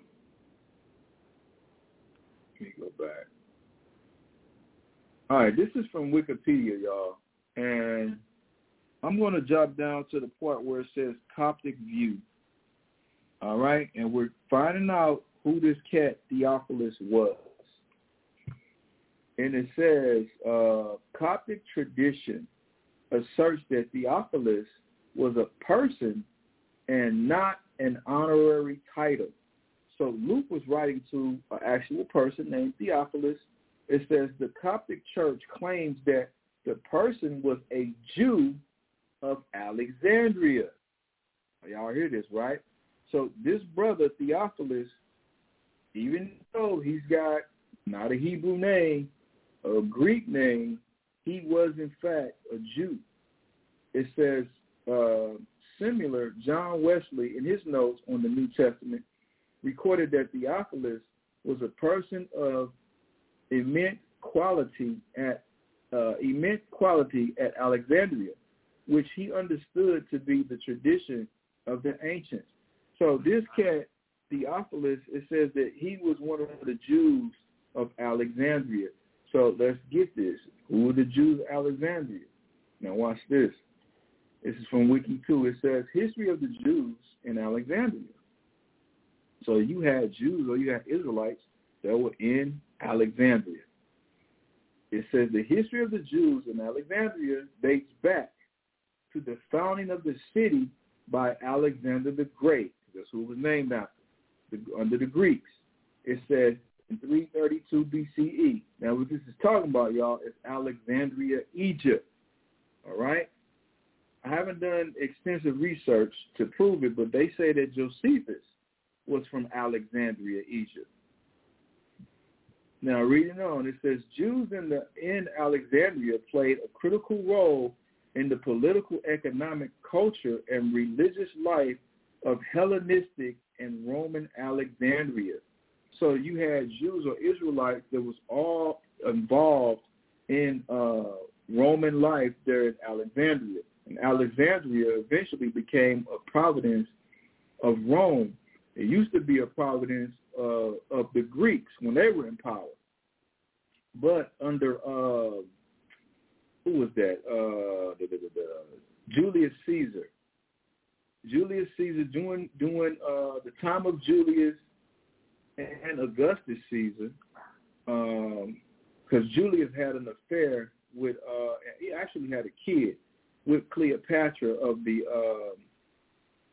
Ptolemaic dynasty, a white woman. So they had a kid, but Alexandria was eventually colonized and became a province of Rome, not Greeks. All right? But they still spoke Greek. The Romans themselves spoke Greek and Latin. Reading on, it says, let me read again. Jews in Alexandria played a critical role in the political, economic, cultural, and religious life of Hellenistic and Roman Alexandria, with Jews comprising about 35% of the city's population during the Roman era. So there was a lot of Israelites that was in Alexandria, Egypt. Alexandria Jewry were the founders of Hellenistic Judaism. Y'all hear this? Hellenistic Judaism. basically our culture mixed with the Greek culture. It says, and the first to translate the Torah from Hebrew to Koine Greek, a document known as the Septuagint. We went over this. So the Septuagint actually got its origination in Alexandria, Egypt. And who wrote it? Because the word Septuagint means 70. It was 70 Israelite elders that translated the Bible, our book, into Greek. And it says Koine Greek. Now, let me read on. Many important Jewish writers and figures came from studied in Alexandria. Let me read this again. Many important Jewish writers and figures came from or studied in Alexandria, such as Philo, Ben Sarah, Tiberius Julius, Alexander, and Josephus. The position of Alexandrian Jewry began deteriorating during the Roman era as deep anti-Semitic sentiments began developing among the city's Greeks and Egyptian populations. So they started hating Israelites. Reading on. This led to the subsequent Alexandrian pogrom in 38 CE and the Alexandrian riot in 66 CE, which was in parallel with the outbreak of the First Jewish-Roman War. Alexandria's Jewry began to diminish, leading to a mass immigration of Alexandrian Jews, listen to this, to Rome. So a lot of the Israelites left Alexandria and went to Rome. It says, as well as other Mediterranean and North African cities. By the beginning of the Byzantine era, the Jewish population had again increased, but suffered from the persecutions of the Christian church. During the subsequent Muslim conquest of Egypt, the number of Jews in Alexandria increased greatly, with some estimates numbering around 400,000, following the establishment of the State of Israel in blah, blah, blah. I didn't want to get that part. So this is the part I wanted to get. How you had Israelites living in Alexandria, and this cat that we're reading about, Theophilus, that Luke wrote to, he was an Israelite that was from Alexandria. I want everybody to understand this. And I want everybody to understand that Israelites in the New Testament had Greek names. But this is part of the reason why, because they were Hellenized during the time of the Maccabees, or they volunteered to be Hellenized during the time of the Maccabees, during the time of Antiochus Epiphanes. We already went over all this. All right, I want to get this book right here. It's titled A History of Christianity. All right, A History of Christianity, Owens Chadwick. I'm going to go to page 13, y'all. This is a good one, too. Page 13. I'm going to read page 14 also. It says, when Jesus was born in Palestine,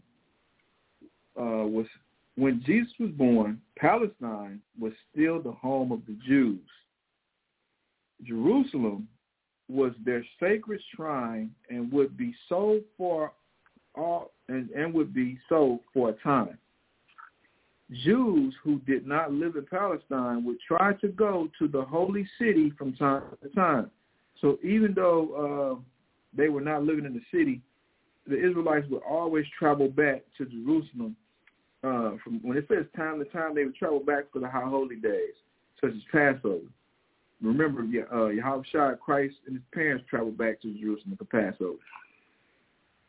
And when I'm pulling this out to show us that, because we get to the New Testament, man, and our minds just automatically think that because of religion, everybody is included in this, and we really don't see the Old Testament time period for what it really was.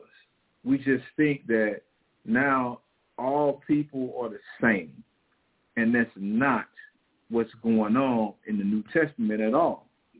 The Israelites are still the Israelites of the Old Testament, of the Apocrypha. They're just living in a different captivity, in a different time. And these were some of the things that were taking place behind the scenes.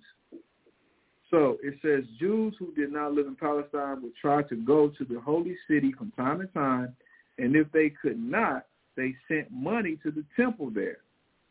Right? Because remember, this is part of the law going back to the Old Testament, where we had to send money for the upkeep of the temple. There's an example of Yahushua doing this in the New Testament with Peter when he sent him to go fishing, and he pulled that corn out of a fish mouth, and he told him to go get it, give it to the elders for the upkeep of the temple. That's what it was for. But reading on, it says, but while Jerusalem, Mount Zion, was their shrine, it was not now the center of Jewish life. See? Under the guard of Roman rule, the Jews moved into other towns all over the Eastern Mediterranean. So there was a lot of migration going on at the time. And it says that Jewry or Jerusalem was not the center of where all the Israelites were. Remember, the Most High told us he was going to scatter us? This is part of the prophecy coming true. Read on. There were many Jews in the great commercial city of Alexandria, groups of them in all the towns of Syria and Asia Minor, some in Greece, more in Rome. Some of their thinkers now spoke and wrote in Greek. I hope y'all see this. I'm going to read this part again. Some of their thinkers now spoke and wrote in Greek. So you ask yourself, well, why is the New Testament in Greek? Why was the Apocrypha wrote in Greek? This is why. Because of the captivity that we have been in, we adopted the languages from our captors, including Greek. We spoke many other different languages as well, but during the time, by the time you get to the New Testament, we spoke Greek. This is why we had Greek names. This is why Luke is writing this letter, and if you don't know no better, you think he's writing it to a white dude. No, he's writing it to an Israelite who had a white dude's name, Theophilus, a Greek name. But reading on, read this part again so we can get into context. Some of their thinkers now spoke and wrote in Greek, the common language, rather than in the Hebrew or Aramaic tongues, which was spoken in Palestine and in Syria. This move of the Jews into the lands of the Greeks and their use of Greek language were the first cause of the spread of the Christian faith. All the books of the New Testament had authors who were Jews by race, but all of them were written in Greek, some in bad Greek, some in the people's Greek of the East, which is called Koine, the common language, and two at least in good Greek. So he's saying that two of the books of the New Testament was written in good Greek. The rest of them was written in bad Greek and written in a language known as Koine Greek that the Israelites had picked up and learned, like I said, going all the way back to the time of Antiochus Epiphanes and his forced conversion and voluntary conversion into Hellenization, which meant to be like the Greeks. Their ideology, their language, their culture, all of that. Their idolatry, we got into all of that, and I went over all this. But let me read on. It says, not one of the books was written in Hebrew. So none of the New Testament books, they say, was written in Hebrew. It has been suggested that St. Matthew, who was at first a tax collector, we went over that, in Palestine, and then one of the apostles of Jesus, wrote his gospel in Hebrew. So they say that they think Matthew wrote his gospel in Hebrew. Now watch. And that the other turned into the Greek text we now have. So he said, they saying that it's rumored that St. Matthew did write his gospel in Hebrew, but then it was changed to Greek. The ground for this ideal is that of the 4 gospels about the life of Jesus, Matthew's is the most Jewish in its insight into the Christian way. But it is now almost certain that this ideal of a lost Hebrew text is not true, and that all the books of the New Testament were written in Greek. Whosoever wrote St. Matthew's gospel, he was not the tax collector who rose from his table to be an apostle. It says the Jews made it hard for themselves in that Greek-speaking and Roman-ruled societies by resolutely refusing to do what other people did. So even though we were living in these occupied territories occupied by the Romans, and the Romans are in power, we still were doing our thing. We still were keeping our heritage, our culture. Reading on. It says the uses of their faith marked them as different. They would have no other gods but God. Roman emperors might be mad enough to claim that they were gods and insist that their subjects should make offerings to show their obedience. These might be only a drop of incense, but they were an acknowledgement that there were gods who were not God. You took this trivial right to heart. It was like rising to one's feet for the national anthem. But you see how I said that few of us took it to heart. So a lot of us were Hellenized, and a lot of us was into idolatry like the Greeks. But he goes on to say that to bow and to recognize any other deity other than the Most High would be like rising for the national anthem. I hope y'all see this. The Jews could not do it. It was banned by their law. Thus, it seemed to others that they were not loyal subjects of Rome. And this was right, for they longed for a Messiah to save them from the hard rule and taxes of Rome. Well, y'all hearing this? Let me read this again. The Jews could not do it. It was banned by their law. Thus it seemed to others that they were not loyal subjects of Rome. And this was right, for they longed for a Messiah, a Savior, to save them from the hard rule and taxes of Rome. Come on, y'all. You see how people are, they just reading the Bible with no damn understanding, not understanding that by the time you get to the Gospels, which means good news, the good news that Christ was coming to save us from our captivity. The Israelites, not the whole world. But you see how they slide themselves into the picture? So let's get Jeremiah chapter 17, and we're going to start at verse 1, man. And what I want us to take out of this, or get from this, is that our language was changed to where we wasn't even speaking in Hebrew no more or writing in Hebrew. A lot of us weren't. A lot of us were speaking and writing in this language known as Koine Greek. So let's get Jeremiah chapter 17 and start at verse 1. The sin of Judah is written with a pen of iron, meaning what? It's engraved. It says, and with the point of a diamond. It is graved upon the table of their heart, meaning it is just carved into our minds. And upon the horns of your altars, which their children remember their altars and their groves by the green trees upon the high hills. O my mountain in the field, I will give thy substance and all thy treasures to the spoiler. This is the Most High saying what he's going to do to us. And he did. And thy high places for sin throughout all thy borders. Now this is the part I want to get to, verse 4. And thou, even thyself, talking about us, the children of Israel, and it's talking about in particular here Judah, the southern kingdom, and thou, even thyself, shall discontinue from thy heritage, meaning what? You ain't going to continue in the way you grew up, in your culture, in your heritage, the things that our forefathers passed down, such as what? The Hebrew language. It says, discontinue from thy heritage that I gave thee, and I will cause thee to serve thy enemies in the land which thou knowest not.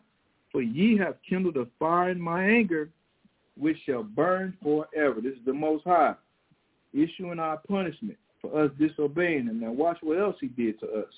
Let's get Isaiah chapter 28.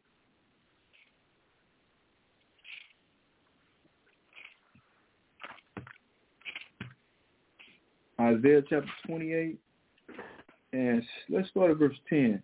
It says, for precept must be upon precept. So basically a precept is a scripture, y'all. I was letting you know a scripture must be upon a scripture. You got to put a scripture with a scripture, whether it be Old Testament, New Testament, or the Apocrypha. For precept must be upon precept, precept upon precept, line upon line upon line, here a little and there a little. Now, this is the part I wanted to get to. Listen to this.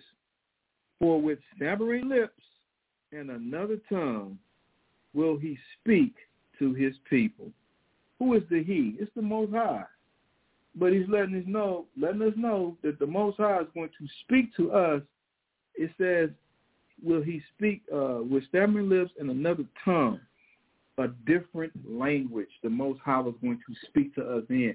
But this is one of our punishments, y'all, for breaking his law, statutes, and commandments, that he was going to speak to us in a different language. And how is he going to speak to us? The way he always has, with his words, known as the scriptures or the Bible. So hold that, and let's get, I'm going to read y'all this from this website, ChristianLingual.com. And it reads, into how many languages has the Bible been translated? So you ask why the Bible has been translated into so many different languages? Because the Israelites have been scattered into so many different places. But the Most High prophesied, we just read in Isaiah, that he was going to speak to us in a different tongue, in different tongues. All right, reading on. It says, one of the most common questions asked by both Christians and non-Christians is why? Why are there so many Bible translations? Are they necessary? Isn't it overkill to have so many? The answer is they are necessary. Without them, only a select few would be able to read the Bible. And this is true. But this ain't the sole purpose that it was translated into so many different languages. Let's get Deuteronomy chapter 28, verse 64. Rakata.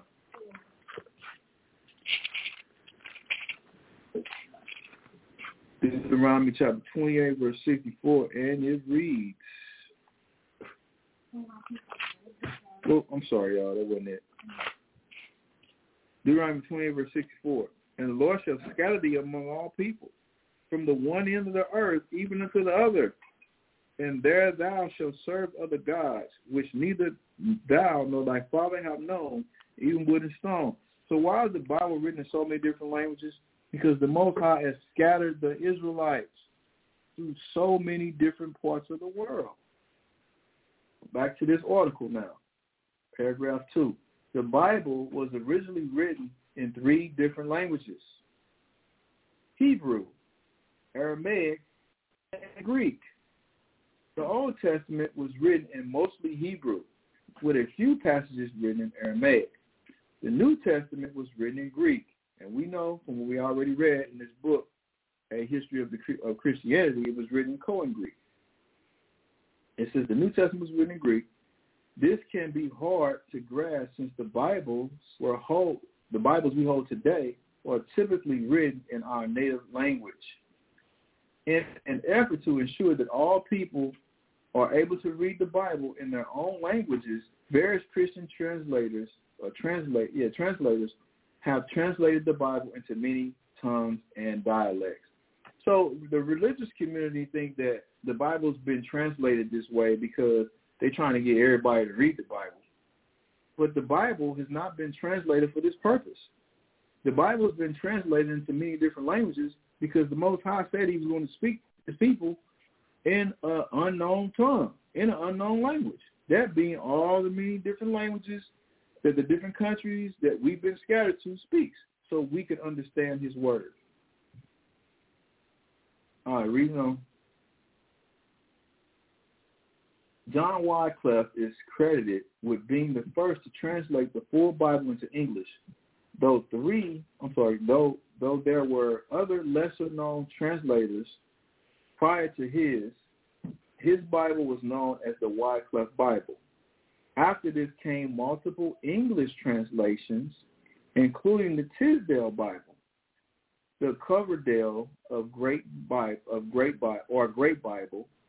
the Geneva Bible, the Bishop's Bible, and then the beloved King James Bible, which was published in 1611. According to Egnon, I can't pronounce his word, I'm sorry. There are 7,097 known languages in the world. So there's 7,097 known languages in the world, y'all. It says the complete Bible has been translated into approximately 700 languages, whilst the New Testament has been translated into well over 1,500 languages. Smaller portions of the New Testament have been translated into over 1,000 languages.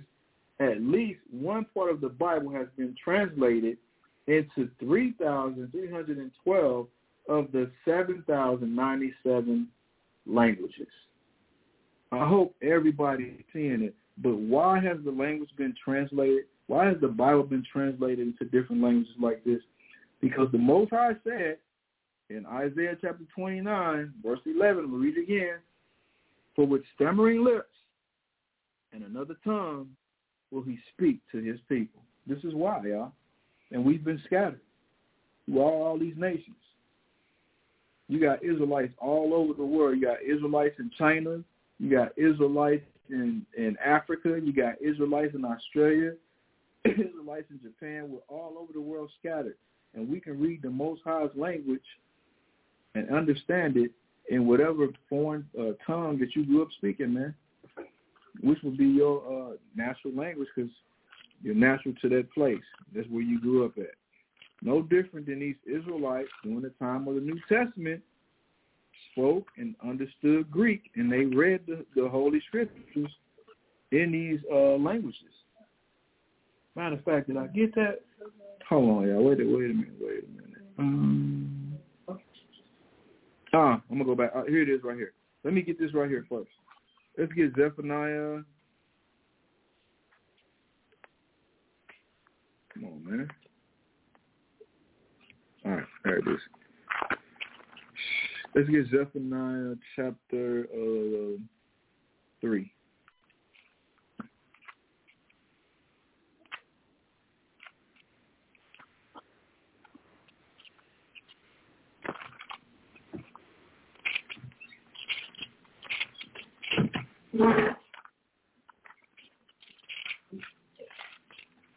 Zephaniah chapter 3 and verse 8. Therefore wait ye upon me, said the Lord, until the day that I rise up to pray. For my determination is to gather the nations, that I may assemble the kingdoms, to pour upon them my indignation. So this is the Most High prophesying what he's going to do when he gathers the nations. We already got this. Christ said the same thing, basically. Even all my fierce anger. For all the earth shall be devoured with the fire of my jealousy. Verse 9, the part I want to get to. For then, so when the Most High comes back, when Christ returns, when the Most High sends our big brother Christ, when Daddy sends big brother Christ to come back, listen to what he said he's going to do. For then will I turn to the people, God's people, his people, a pure language. Y'all see this? That they may all call upon the name of the Lord to serve him with one consent. So you ask, well, when is the Most High going to give us back to Hebrew? the pure language, because that was the first language. When he's going to give us back our language? He said when Christ returns, when Christ comes back, that's when we're going to get our language given back to us. That's the pure language, y'all. Hope everybody see this. All right, let's go back to Luke now. Now that we dealt with Theophilus, who he was, and we dealt with the language aspect of the New Testament, let's get this. So going back to Luke chapter 1, and let's jump down to verse 5. There was in the days of Herod, the king of Judea, a certain priest named Zacharias of the course of Abia, and his wife was of the daughters of Aaron, and her name was Elizabeth. So what is the course of Abia, y'all? Let's get that.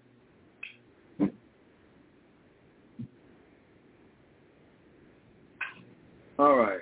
Of the course of Abia. So this is from BibleHub.com. It says Abijah in the Old Testament. When the priests had become numerous, David divided the whole body into 24 classes or courses, which were appointed to do service in weekly rotation, so that each of the courses had to attend at the temple twice in the year for a week each time. Of the 24 courses, that of Abijah was the 8th.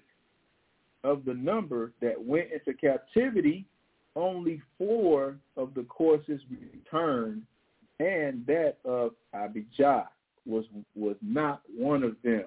So it's talking about the different captivities that we went in, and now we're finding out that Zacharias was part of this course, man, which tells you what. And the reason I wanted to get this is to show how these are still the people of the Old Testament we're dealing with. There's nothing new about the New Testament other than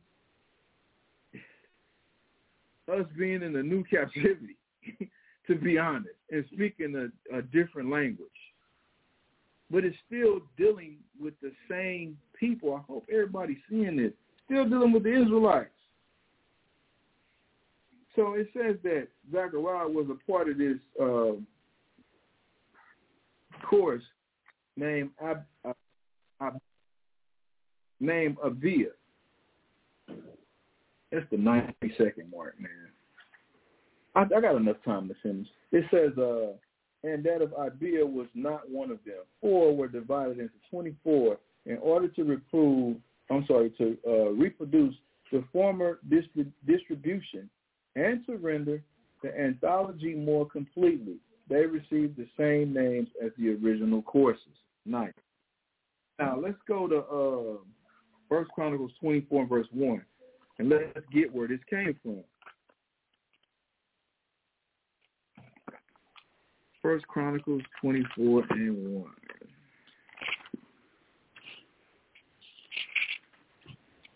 And it reads, now these are the divisions of the sons of Aaron.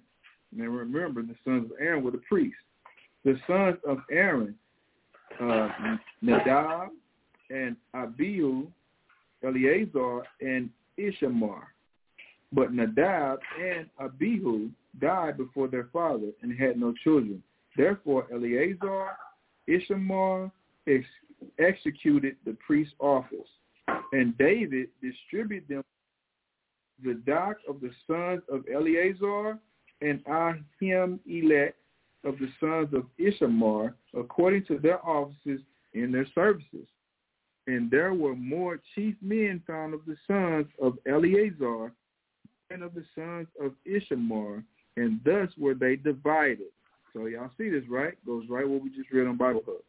Among the sons of Eleazar there were 16 chief men of the house of their fathers, and 8 among the sons of Ithamar according to the house of their fathers. Thus were they divided by lot, one sort with another, for the governors of the sanctuary and governors of the house of God were of the sons of Eleazar and of the sons of Ishamar. So David divided them up so they could have weekly rotations in the temple's goings in the house of the Lord, man. So this goes right along what we just read in Bible Hub and what we just read in Luke chapter 1 and verse 5, man. So now we know what that order or that course that Zechariah, John the Baptist's daddy, was a part of, man. Once again, y'all, all biblical. These are all biblical things, all things Israelite, from the Old Testament to the New, man. One and the same. So, y'all, I think this is a good stopping place because I don't want to lose anybody. We're going to come back, Lord's willing, next week. We definitely going to read this whole chapter because there's so much meat in it. I'm going to bring out some sidebar information that you may or may not know. So I hope everybody got some edification from this class. I hope I didn't lose anybody. Thanks for tuning in. Thanks for your support. The Water Mashal for hooking up the broadcast. And until next week, Lord willing, tell a friend to tell a friend to tell a friend to please tune in to Tell the Power Tuesday, Tell the Power Tuesday, Tell the Power Tuesdays every Tuesday. And with that, y'all, I'm going to say shalom.